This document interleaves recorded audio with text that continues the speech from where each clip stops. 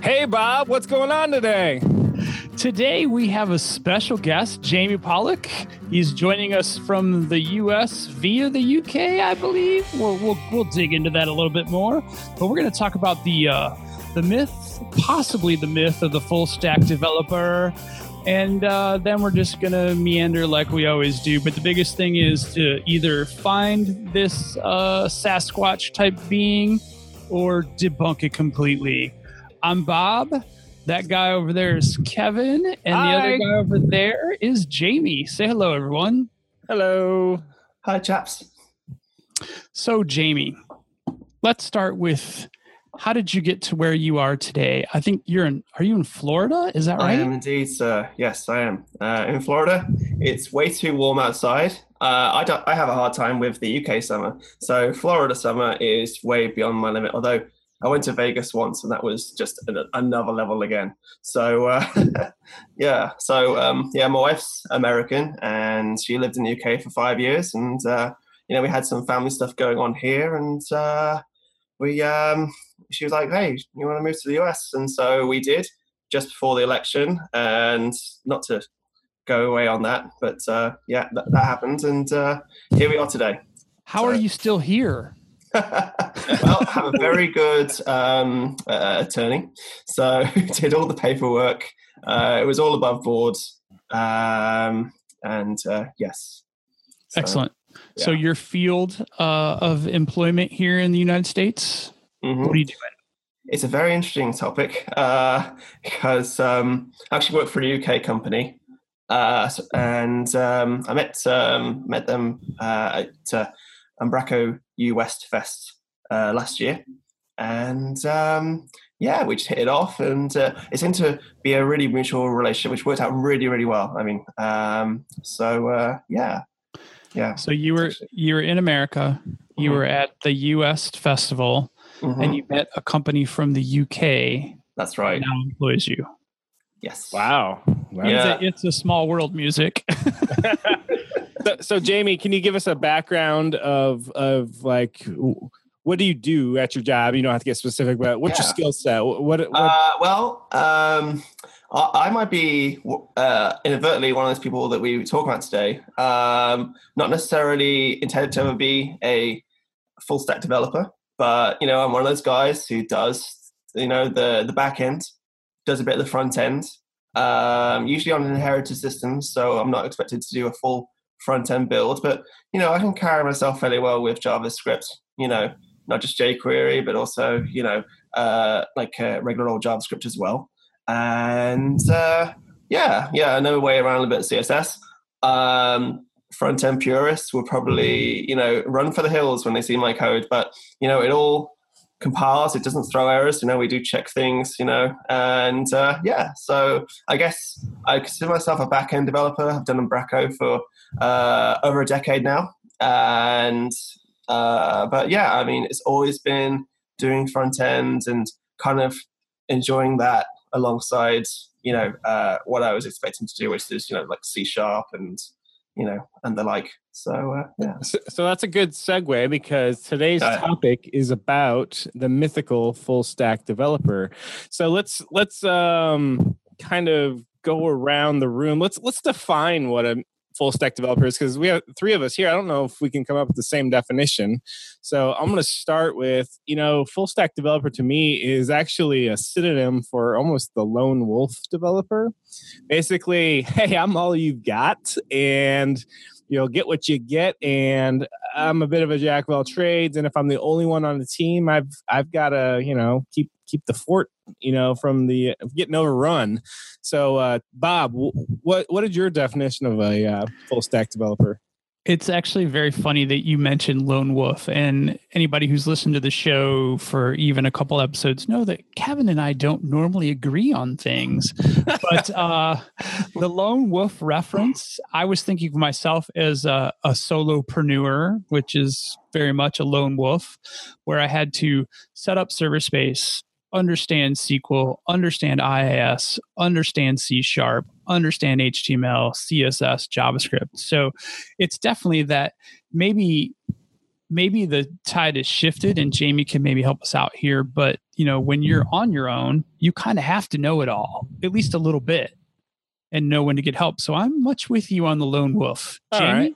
Jamie, I'm going to ruin it, and we're going to have a 3 in a row here. But, almost got a Tetris. I have to agree. It's basically, a person who sees it all the way through. Just to add on top of that, I've been in teams where we've had, it doesn't make sense, but multiple lone wolves. So they're just chucked on a project and then they see it all the way through. Sometimes you meet at the watering hole, but, in general, you don't have any outside help. You do it all yourself. But yeah, you can converge around the wolves and then, I completely agree with you. All right, so the three of wait, hang on. I got a question on that one. So the three of you don't ever work together. It's like 3 separate silos. So you're each doing your own projects and there's not much crossover? Generally, that's how it has been in other places that I've worked, in my current place, where we do help each other out from time to time, but it's more of a sort of like a mentor Padawan kind of thing where, I know something about this project, but I can't work on it right now.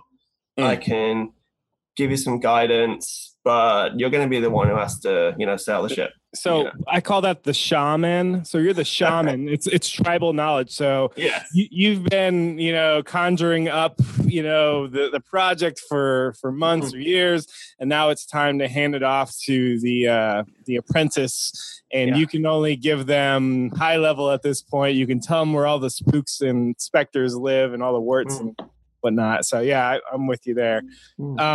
All right. So I've participated in a few Twitter discussions where people don't believe that the full stack developer can be a real thing, because the obvious pushback is there's no way you can know everything about a full stack and be effective. And to that, I would have to say I agree. But if you say full stack developer, I would also throw in, jack of all trades. And a lot of times people will take that sometimes as an insult, sometimes as a badge of courage. Me, I'd like to think I'm a master at something, but I'm also half the time I'm a jack of all trades because I'm a full stack developer. So is it possible to be a full stack developer, but be a master of something still? What do you think, Bob? Well, I think, can we put a pin in that one for just a second? Yes. Because I think one thing we all agreed on a loose definition of full stack, but we kept everything very especially when it comes to backend and JavaScript, we kept it language agnostic. Okay. So we didn't talk about, there are some companies who, from their full stack developers, I was looking at some job postings and stuff like that today. They're looking for not only C#, but possibly PHP. Yeah. So they're looking at cross back end disciplines. Yeah. Cross disciplinary. So I would say that, mine is pretty siloed. I mean, can I hack my way through some PHP? Sure. But I'm much more comfortable hacking my way through some C#. So I just wanted to get that out there because we can kind of debate that a little bit later. And your question was, can you be a jack of all trades, but master of a singular discipline? Yeah. Can the Venn diagram overlap? Yeah. Jack of all trades and master. I believe it can. And I believe if you really look at most, especially what we're defining as full stack developers, there's probably a home base of expertise that then branched out to, be able to take a project from that lone wolf perspective. Mm-hmm. So you're really good at object-oriented programming, right? I'd like to think so. Yeah. And I would agree as a peer. So you're really good at that aspect of it, but you can also mark up HTML and decorate it and CSS it. So, but you're not a master in those two. So real world, this is how it usually happens where I'm at is, hey, we've got this project. And if it's in a CMS like Umbraco, I kind of have a formula. I will probably put a jQuery, CSS, HTML front end on the thing because half the time it's a marketing site, and then the back end is it's almost pre-built for me, and all I got to do is extend it. So if we look at a CMS, it's kind of, piece of cake for me, but I don't have to get very deep, right? I only kind of got to do a little bit here or there. However, I have other projects outside of CMS where it's just web API in the back end, and then we have a React stack front end. And I can tell you right now, when they say, hold your hand up if you want to do the front end in this scenario, Kevin does not have his hand up. They say, okay, hold your hand up if you want to do a C# back end. And Kevin's got both hands up, right? He's like, hell yeah. Okay, it's weird. I'm talking about myself in third person. Okay, anyway, moving on. So I know my limitations. So in one context, I think, yeah, I'm the full stack guy because I can deliver you a complete solution. However, if we transition to a no kidding React on the front and no kidding API with OAuth and Microsoft Identity on the back end, I will go to where I feel I am most comfortable and can contribute the most. And that for me would be a back-end developer. Does anyone else have a similar thing or? Well, I was going to say, Jamie, would you consider yourself a master of anything of the stack? Well, I mean, I have my comfort zones. There's always a case where, I don't know, imposter syndrome comes in where you're like, well, I think my best skill is C#, but then I see some other people online like, whoa, they're like really amazing at it. So I'm like, I'm still going to say C# maybe my best skill, or maybe putting together, some like JavaScript which interacts with the back end kind of thing, because that's kind of like an area I'm comfortable with. But like, CSS is barely passable. So there'll always be areas where I feel like I'm strongest. And I suppose on top of all the skills, then I would say I'm like a master in C#. But compared to other people, I'd be like, not so much. So I mean, yeah, I guess that's how I feel about it. What about you, Bob? What are you staking the claim to mastery in the ground on?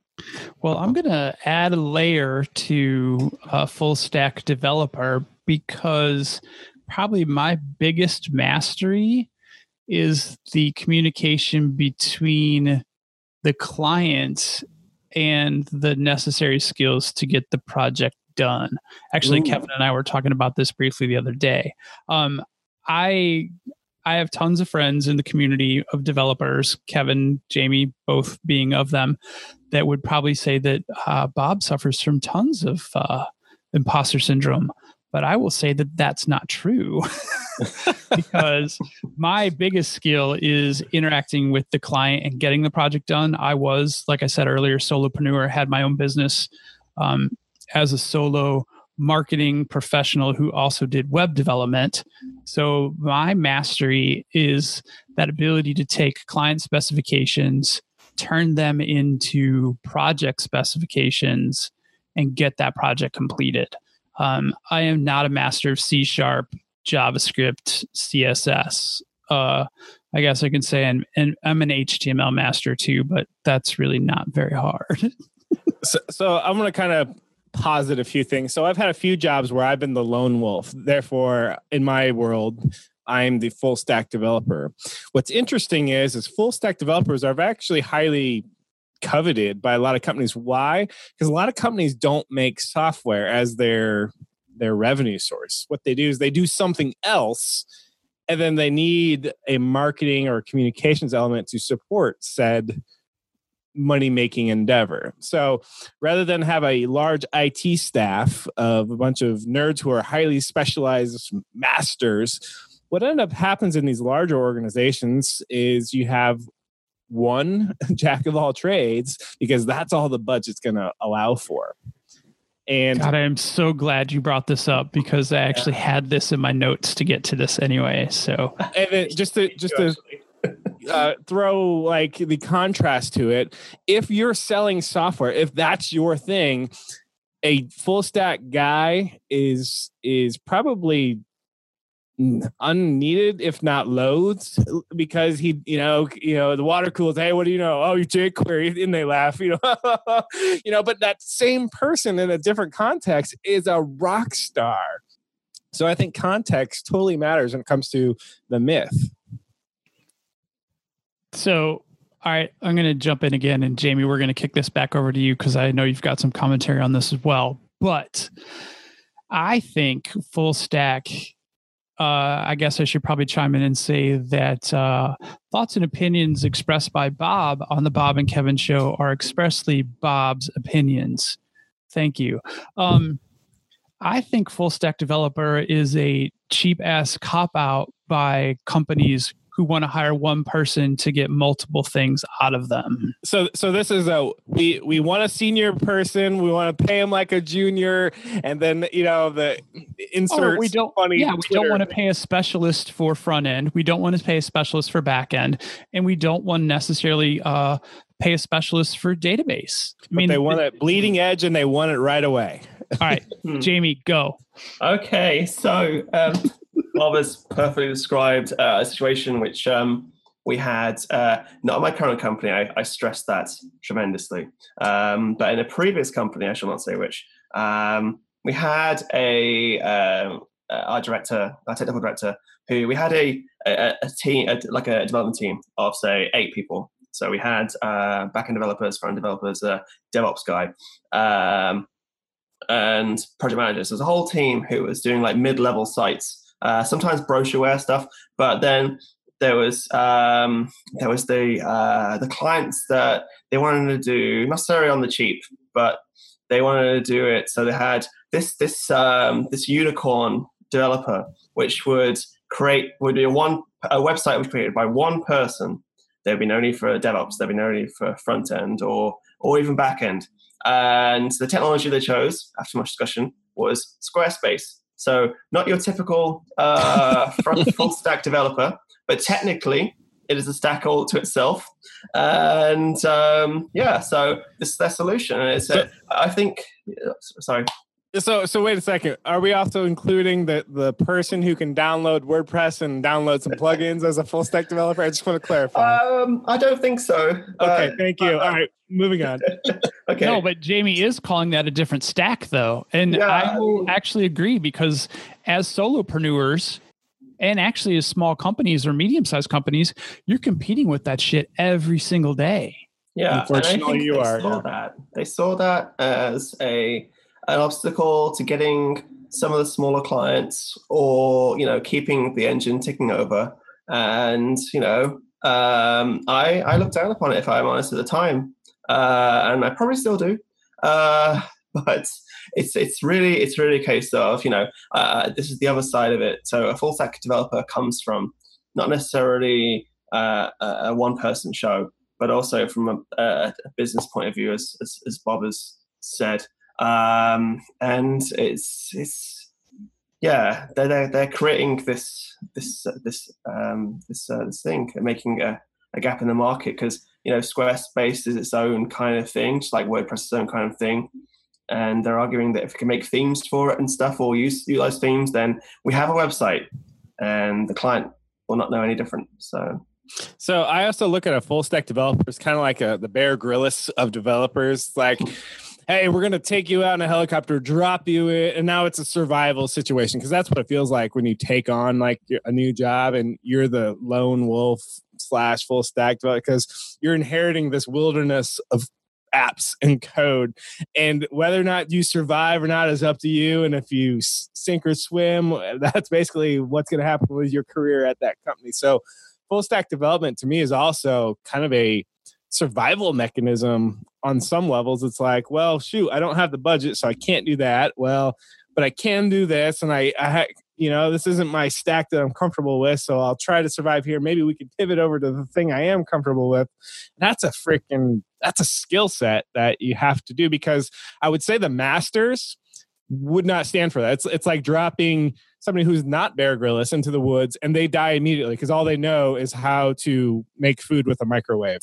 They're just going to die. So, I really think a full stacker and a master need to be in the right environment or they will both probably die. Because you take that full stack developer and put them in that masters only club, and I just think they get weeded out as by their peers.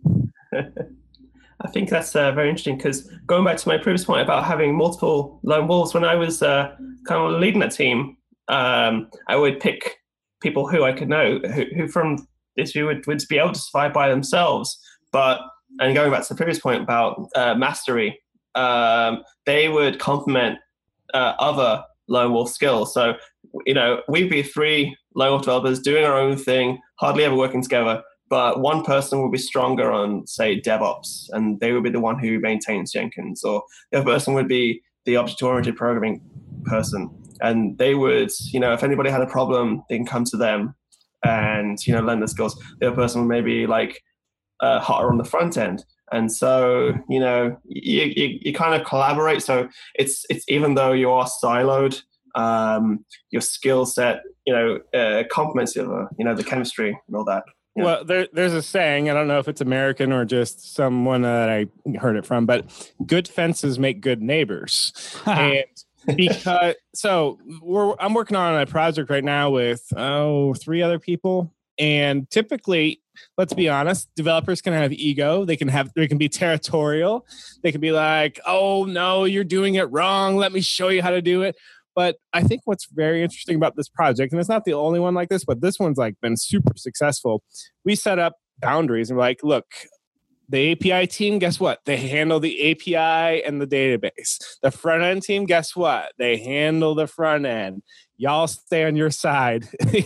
You can give feedback if you want, but it's up to them to do it. And they do it, in a good or bad or if ugly, great. I think sometimes that really kills chemistry on teams is too many cooks in the kitchen. So if everyone's got the opinion about the front end, or everyone's got an opinion about the back end, but the only one who's actually doing the work is these 2 people or these group of people, it's like, well, I'll take your feedback, but we're the ones that are actually in the code. We're the ones in the trenches. So I think good fences make good neighbors. Unfortunately, when you're in a full stack environment, you're almost kind of baited into having no fences because it is your entire geography that you are responsible for. So, there is a bit of a mental shift when okay, am I on full stack on this one? Okay, I'm doing everything. Okay, now I'm on just back end.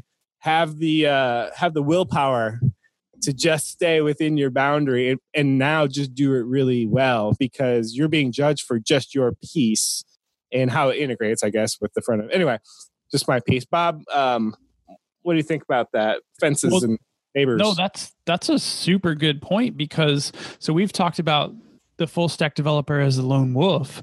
Can a full stack developer, and I'm putting in air quotes, can an air quotes full stack developer actually get along in a specialized team format like that? Ooh, let's put Jamie on the spot. Go. Okay. So, yeah, I think so. I mean, it all depends on, like you say, chemistry and character, knowing when to stop. And, we've had cases where we have, even though we say full set developers, it has been, I don't even know if it's correctly called full set developer, but someone who's taken some front end that a front end developer has done and then has to run with it. So, they've been given a start and then they have to maintain the project. So, it's totally down to individual developers and knowing the scope of what you have to maintain. I think. So I would say, Bob, to your question, I've met both types where the full stack developer, you're like, hey, if you're hiring someone and they come and they say I'm a full stack, you may look at that as a huge asset. And I'm not saying it's not an asset, but I think one thing to super be aware of is this person may be too intellectually greedy. They might want to run the show. They might try to architect everything. And in a team environment, that's where those boundaries really come into play. And there's a lot of execution too. If you have a monolithic repo, a lot of times people will be passive aggressive because they say, "Oh, well, look at so and so, their white spacing's all wrong. Let me, fix all the, just weird passive aggressiveness." So not only should you guard against a full stack developer against that, but it also should, in my opinion, influence how the repos are set up and the taskings and okay, because the project manager may overstep too and say, well, here's a task, here's a user story. The user should be able to do this. Well, it touches the front end, it touches the back end, it touches the DevOps. If that's yet another hat, usually the back end guys have to do that. But so I think it's the dye in the wool as far as, boy, you really gotta, be careful that your full stackers aren't too greedy and your masters aren't too cross their arms and ivory tower types. So yeah. See, now, so do you think in a team environment like that specialized team members will defer to a full stacker? I don't think so. I think there's actual natural tension between a full stacker and a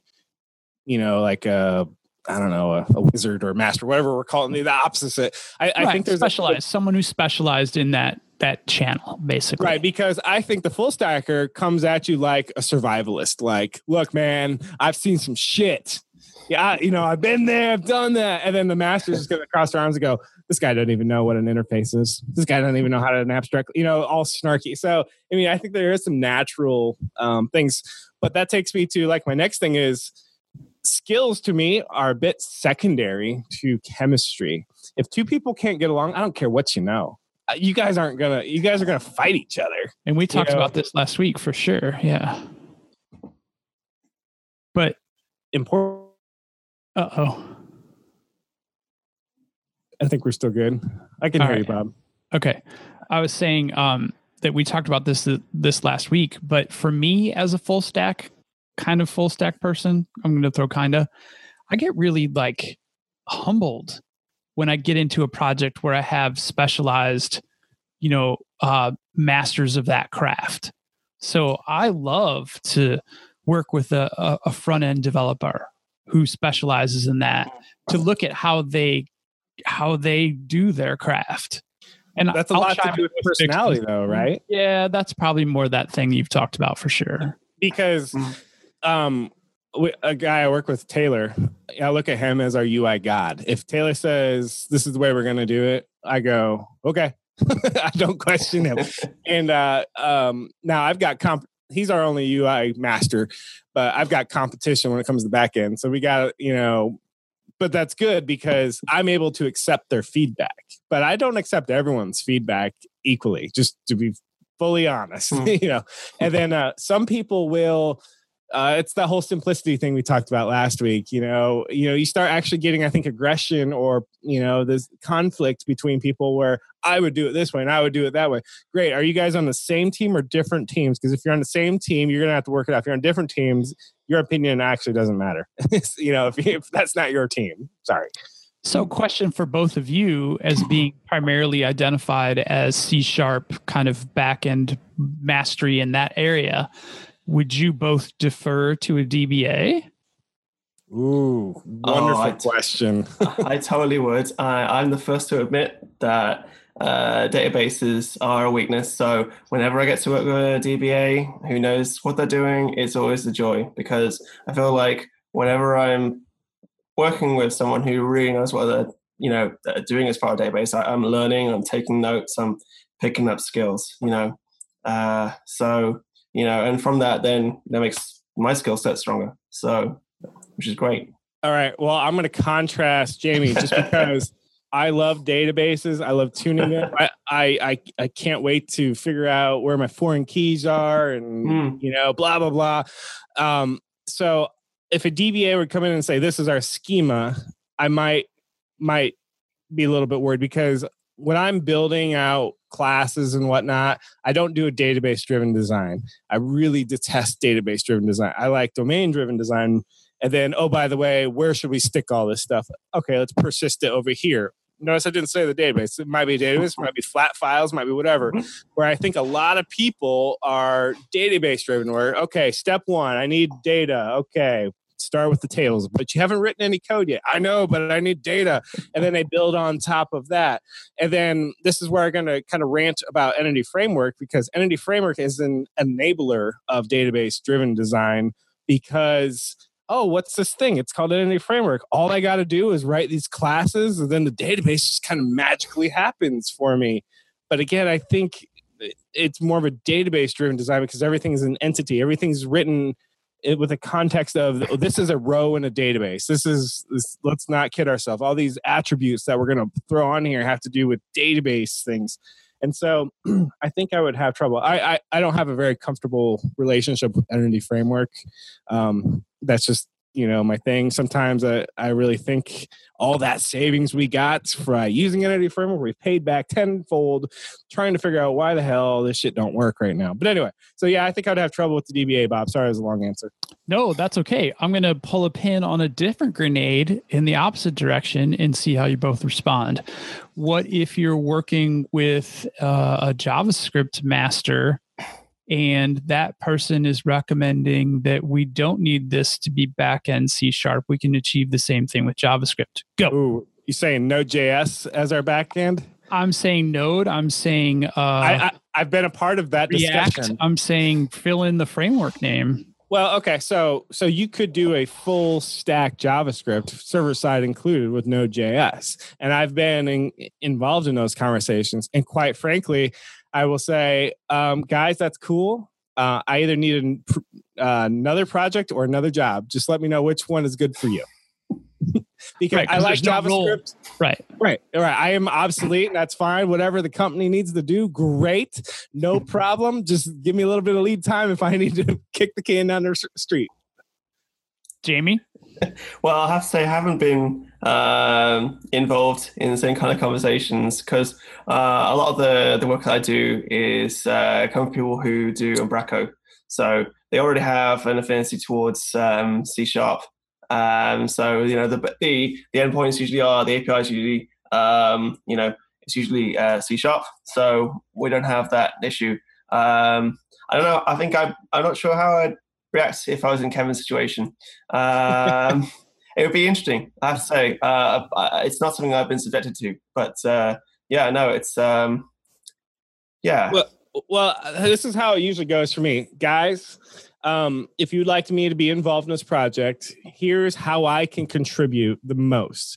I can contribute alternatively using a different stack. I'm not against learning different stacks, different technologies. I just won't be as effective. That should translate to you is this is going to cost you more money if you're going to continue to put me on this project. Now, it may be worth your investment to train me, or I learn a new stack or a new backend. That's fine.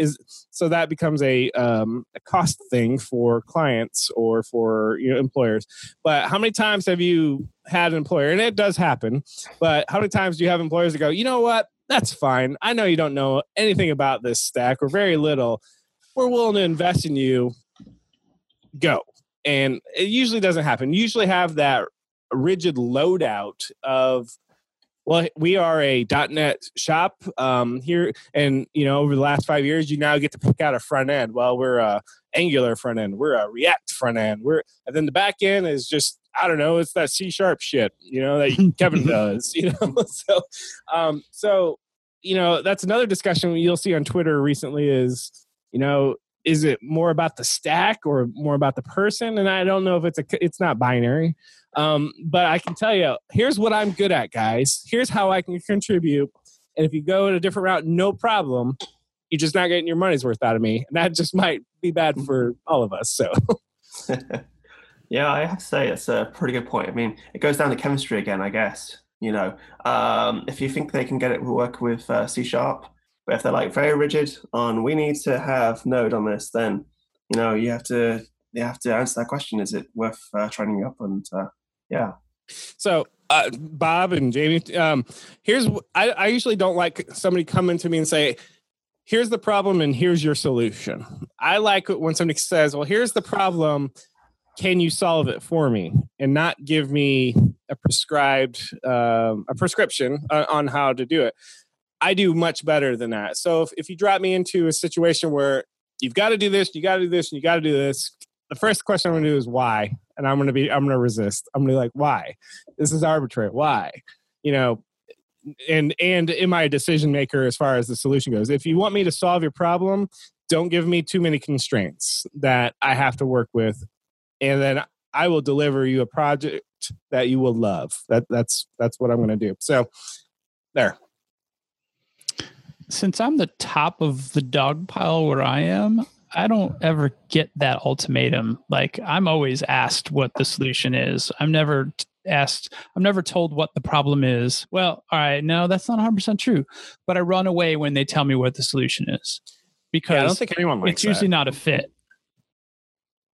Well, the worst kind of person is the one who thinks they know the solution. They took a computer class in high school, or they took an elective in college, and now they've got an accounting problem, which is their thing, but now they telling you how you're going to solve it. And that's where I'm just like, ah. Yeah, but sometimes with clients, there is a pre-assumed technology stack from the client as well, which dictates a solution. There is, and that's a huge discriminator, right? A lot of times you just won't take the job if it's a PHP WordPress stack, if you're not into Linux, MySQL, and PHP. You know, you can disqualify.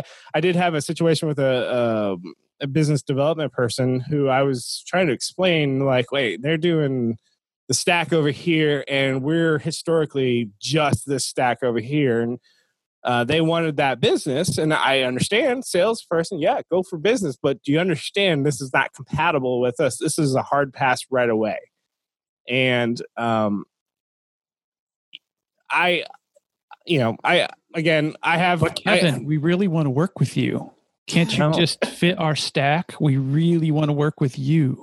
Well, okay. So I had an employer that I took the job knowing full well. Actually, I didn't know .NET when I started .NET. I was a PHP guy, and I didn't know Umbraco or anything. So I got hired by a company like, hey, we're willing to let you learn .NET. So I had to inherit their stack. The good news is I wanted to learn .NET. The bad news was it was a CMS I'd never heard of from Denmark, and it was in web forms, and it was this seafoam green and purple crazy shit going on. And I'm like, what the fuck is this? XSLT? Oh my, what are you guys doing? What's a postback? What the hell? Who made this shit? And now I'm like, God, I can not do that anymore. I mean, I love .NET, but of course we do MVC and that kind of stuff now. So anyway. So Jamie, does that happen to you ever? Sorry, I was like going back in time. I was there in like 2007, and I was like straight out of uni, and I was like there. My boss was like, "This is Umbraco." There's all the things that Kevin just said. So I feel like I'm 10, 11 years younger, sitting there in Sutton Coldfield in England, and I'm just that's crazy. As far as has that happened to me, no, I have to say I'm pretty boring actually. I have to say, I've had. I think if anything, it's the learning about the real world business use of a lot of the software, because you don't get the whole picture just looking at the code. Sometimes when requirements come in, you need an idea of how this is really used in the wild, and then things start making more sense. So, I've never had a situation where someone said you have to use PHP. I've been pretty lucky in that or rather maybe unfortunate that I've just stuck to like .NET and just kept on evolving my Umbraco skills, and then in turn evolving my .NET skills. And I think if anything, I've just been happy to be employed at the moment and just kind of learn off other people and kind of apply my own history, what I have to offer. And I think if anything, the only thing I feel like I've been missing is coming into these big, awesome systems that I've been learning recently, and just having a whole picture. But it's getting there. So yeah, that's where I've been coming from. So consider yourself lucky that you haven't been asked to inherit a PHP project just because they really want to work with you. Well, I must be a glutton for punishment, because I took yet another job And in the interview, they said, we're a Rails shop. And I said, great. Who's the Rails guy? Well, he left. I'm like, okay.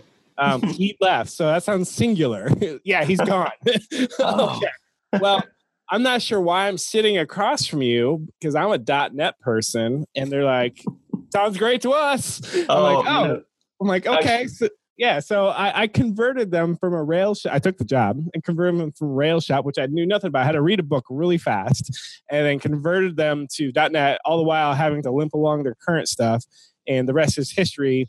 But, oh, man, by the way, side note, I am not a Rails or Ruby person at all. Have you guys played with it at all, though? Like, obviously, Kevin, it sounds like you have. Jamie, have you played with Rails at all? Actually, tell a lie. Yeah. Back in the last company in the UK, we had a client who was, we had my previous boss before he left was a massive Mac guy. He did .NET, but he loved Rails and Ruby. So he came up with this a configurator or a visualizer for a car company, which was powered by a spreadsheet, which would be taken by a Ruby script, which would turn it into various data files, which would then be uploaded to a Java-based visualizer, as it were. And so I had to learn, because I was like, at the time, just the one full stack person before we got like a full team around me. I was the person who had to learn this Ruby. And it was a big, scary thing, if I'm honest. It was all in Java, which, I've not got any sort of like in anger experience of. And, things would often go wrong and new things would come from the client. And it was built in Ruby, which I was a C# XLT person at the time. And it was really scary. But, it was part of the job.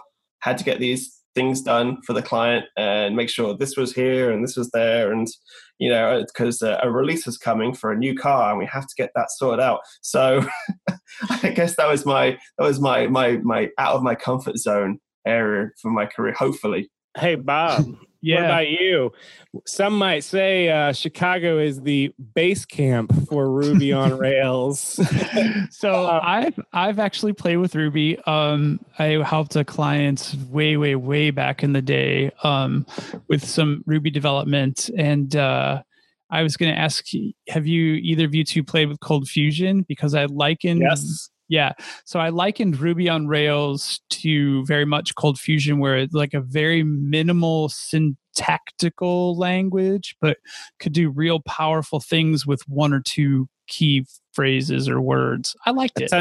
I'll tell you what, I'll keep C# and like the MVC stack, even though, and then you can keep Cold Fusion in VB or C# and Rails. So I'll let you have and PHP. You can have PHP too. No, I'll keep C#. They were fun to play with, but I couldn't see doing it every day. Well, so Ruby isn't a bad language. It's just not compatible with my mind. I'll tell you, it's just too clever. It's there and no curly braces. Fuck that. I need some curly braces. So I'm just saying, hey, Ruby people, you guys are great. Just stay on your side of the room because I can't even look at the screen. Also want to stress that I've tinkered with those. I am not a master of them, and I'm still not a developer. Just want to put that out there. All right, so full stack is more than just front end and back end for me. It's also, I think, a tinge of DevOps, right? So when I did the Ruby stack, I had to use AWS, Linux. We're not using Windows servers with Linux or with Ruby, and then you can actually with Ruby and PHP, but you don't. You typically go with a Linux stack and MySQL, and then you typically put those on Heroku or AWS. Obviously not on Azure. Actually, you can run some of that stuff on Azure. But anyway, so Bob, does your definition of full stack also include, hey, I got to put this on a server somewhere? Yeah. I mean, because if you're going back to that lone wolf, you got to either contract it or do it. And, a lot of times you end up doing it because when you're that lone wolf, you think you can make a couple extra bucks if you're doing your own hosting. And so you're forced to learn that kind of stuff. So, yeah, I mean, I've definitely picked up a bunch of DevOps server and a little bit of DBA stuff along the way for sure. What about you, Jamie? DevOps enters into your daily life as a full stacker? Yes, it does. I have to say, we're surrounded by cleverer people than I on the DevOps side, and I was able to kind of like take on their side of things. And we had many years ago, we had Cruise Control and from ThoughtWorks, and then we had Jenkins for a while, and that taught me a lot about the whole like CI, CD side of things. And I was actually explaining to one of the developers I work with today about, we have a client who's hosting their own Jenkins instance, and we hadn't touched upon CI, and I was like, well, we have to do this and this. Don't worry, it's going to get hooked in like this. So fortunately, thanks to people in the past, I was able to bring that information into today and like give them a pretty good rundown of how that would work for their project they were working on. So I wouldn't say I would be the person who'd be like, right, read a book and then set up like a CI server or something. But I know what I know, and that's kept me in good stead. But I would like to build upon it. So yeah. So one of my frustrations when I used to do freelance, by the way, I got rid of all my freelance. I'm just too burned out. But when I was doing freelance, one of the government clients of mine, they had a no touchy the server unless you work for us policy. So essentially I had to develop it locally, and then I had to articulate in very detailed instructions in a PDF. This is how you deploy this to a server I've never seen, heard of, don't even really know what's in there, and I hope it all works out for you. No. Yeah, and once you get it working in staging, go ahead and try to get that working in production. And oh, by the way, this almost never goes smoothly any of the times. So that's a frustration of mine, because I know what to do, but I'm not being allowed to do it. So anyway, so I think the full stack developer has to do a lot. But again, in a perfect situation, you might have a DevOps person who's awesome at Travis or Jenkins or AppBear or Team City or VSTS. Man, there's a lot of them nowadays. I just use regular old Azure anymore. I connect it to source control and bam, I'm done. And that's kind of one of my preferred ways to do it. Of course, if you add testing and all complicated build steps and whatnot, probably not going to work for you. But yeah. I've seen reference to Git being part of the full stack. So being fluent in source Git. Control. Yep. Well, more honesty, I learned Git in 2013. And when I say that is I went to GitHub and I downloaded the client and it confused the shit out of me. I'm like, and at this point I had no idea. I didn't use Mercurial. I didn't even hear of any of these things. And then we're starting to use Git because I'm like, guys, this whole thing of just putting it on my laptop and hitting Control Z, just, I don't know. It seems there's got to be a better way. And then, I think source control for me is a force multiplier. If I throw military terms in there, it makes me a much better developer because I can do things knowing that I can use my source control to get out of jail free, essentially. And I really think, and this is me being the ivory tower developer guy, I think everyone needs to be really good at their source control, whatever it might be.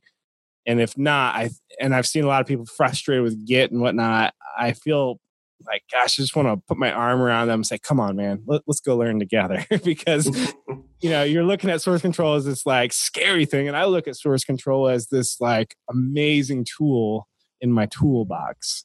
So, Jamie, with that lead in, are you using source control? Oh, totally, yes. Happily using Git. I think it was like back in 2010, someone tried to show me how to use Git or Mercurial, and it didn't really sink in because I didn't have a practical use for it. But then I think the previous company, we used SVN, and that was scary. And then I found Git and I was like, yeah, this all makes sense. And then a few years later, we found another team came over just like, hey, we're using Git flow. And I was like, this is quite cool. And nowadays that's built into clients and stuff. So Git flow is really easy. And now we're having a bit of a revolt against Git flow, some people are like, no, that's not the way to do it.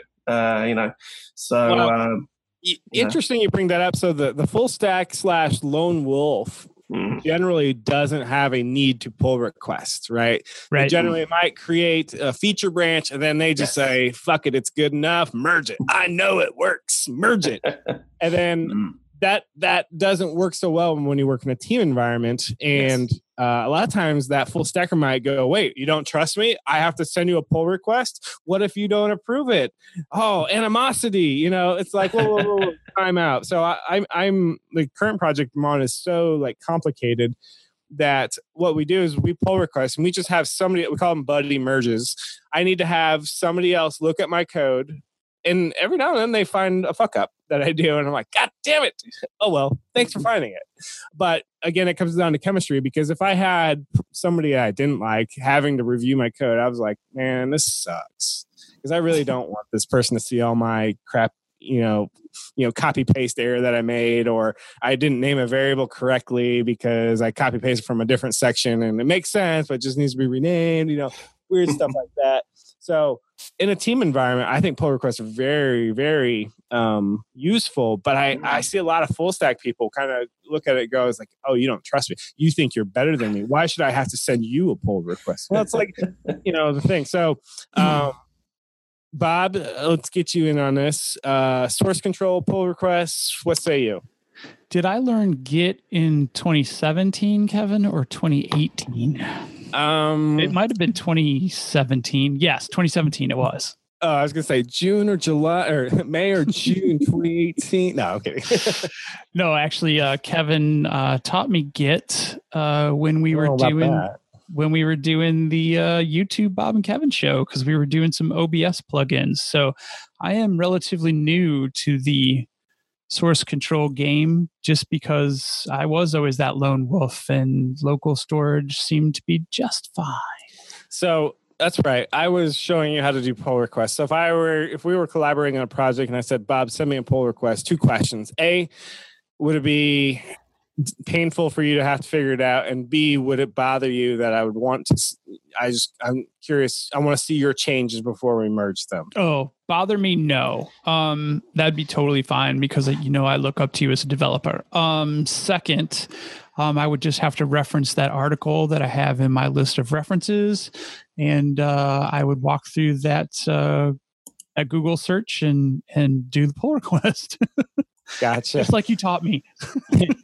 What about you, Jamie? Do you see value in pull requesting within a team? Because traditionally, open source that's the only way you can, because you don't have commit rights. Yeah. But when you have commit rights and the team wants pull requests as like the culture norm, how does that work for you? We haven't had this. So I haven't worked in a company who had that situation. Even with freelancers, it's been, if you're part of our team, you get, you're not an admin, but you have, pull requests, everything's against your account. We can see what's going on, so it's not been the full sort of like pull request setup, but, so.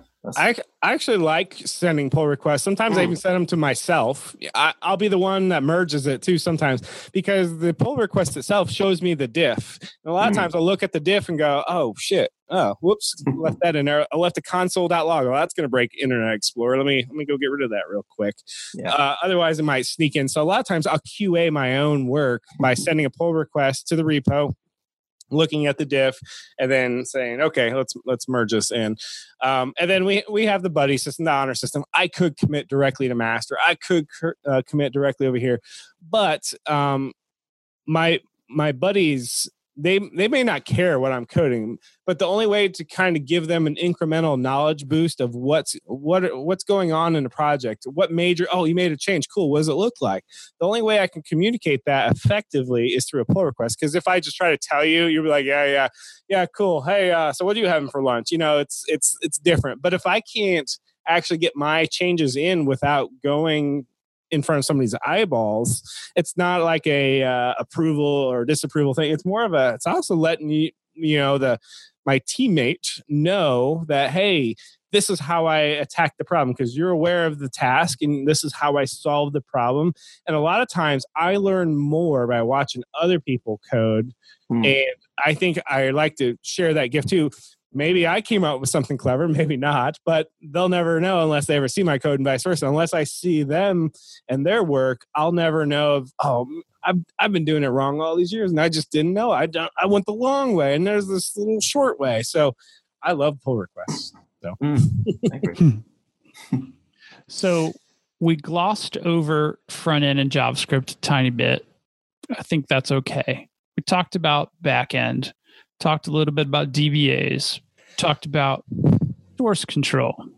So I think the $10 million question that we have left to answer is, if the three of us found ourselves looking for a new place of employment in the future, or near future, or distant future, I guess, whichever, would you put on your resume full stack developer? We'll start with Jamie. Ooh. Well, if my current employer is listening, I'm definitely looking for another job. I love it there. It's great. This is all hypothetical. It's all good. Anyways, I don't know. I mean, I have to say, it's a difficult question for me, because coming to the US, I was in a job in the UK for just over 5 years. Everything was cool and rosy, and I didn't get a tremendous amount of response from, say, a .NET web developer. I wonder if I would put down, if I was a full stack developer, whether that would, whether someone would offer me jobs I was uncomfortable with. I don't know. Maybe to get, maybe it would give me something to aim for, to improve my skills. Maybe I don't know. It's difficult. I probably would say no. I'd probably stick with a .NET web developer. So you would not put that. You would not put that label on yourself. No, I think maybe it's because my CV is stuck, like, say, 7 years ago, which I know full stack developers were a thing way back then too. But no, I probably would still stick in my comfort zone and just, put down that I'm a .NET developer who happens to know a bit of front end, so yeah.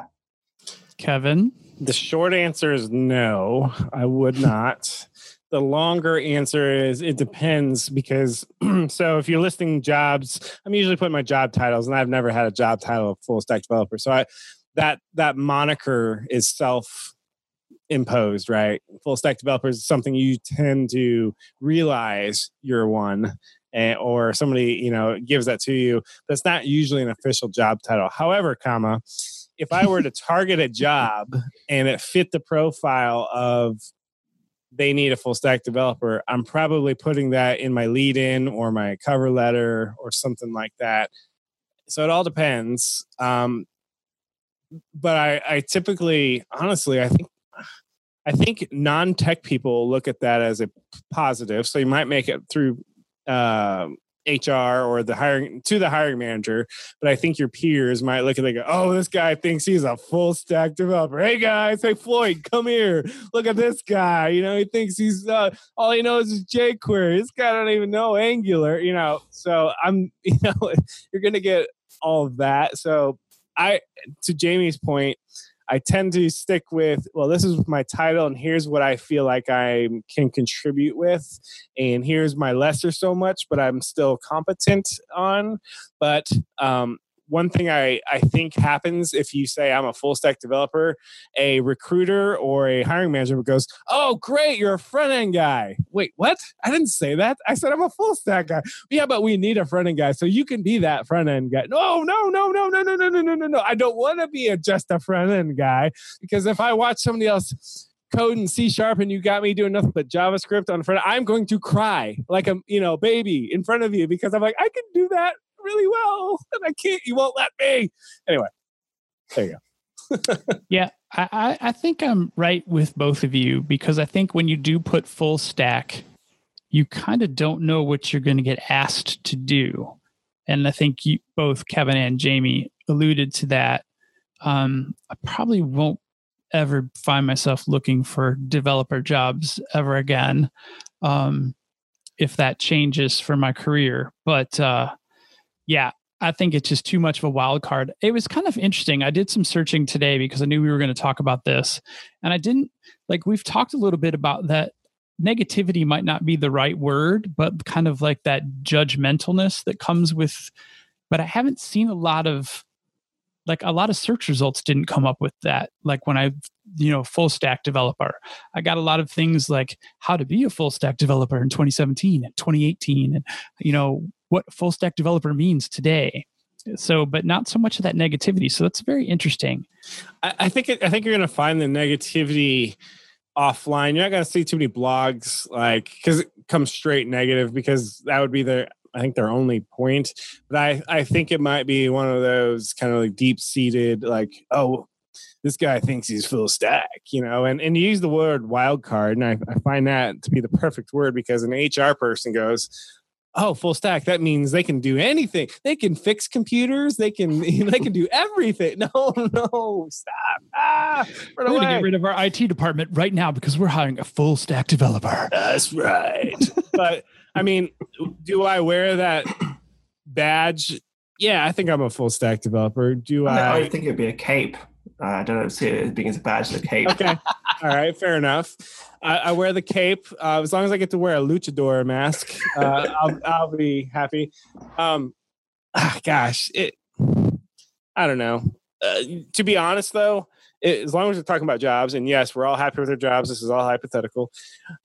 To be honest, the jobs you see posted are the jobs that are leftovers, in my opinion, because the real jobs you want come from, the great jobs, at least, come from references from friends, from family. Right. And don't need resumes and get done with handshakes. Yeah. Exactly. The resume is a formality.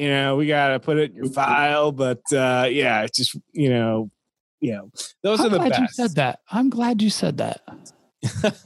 So I don't know. That's my opinion on jobs. That's why you won't go on Indeed or Career Builder or Monster.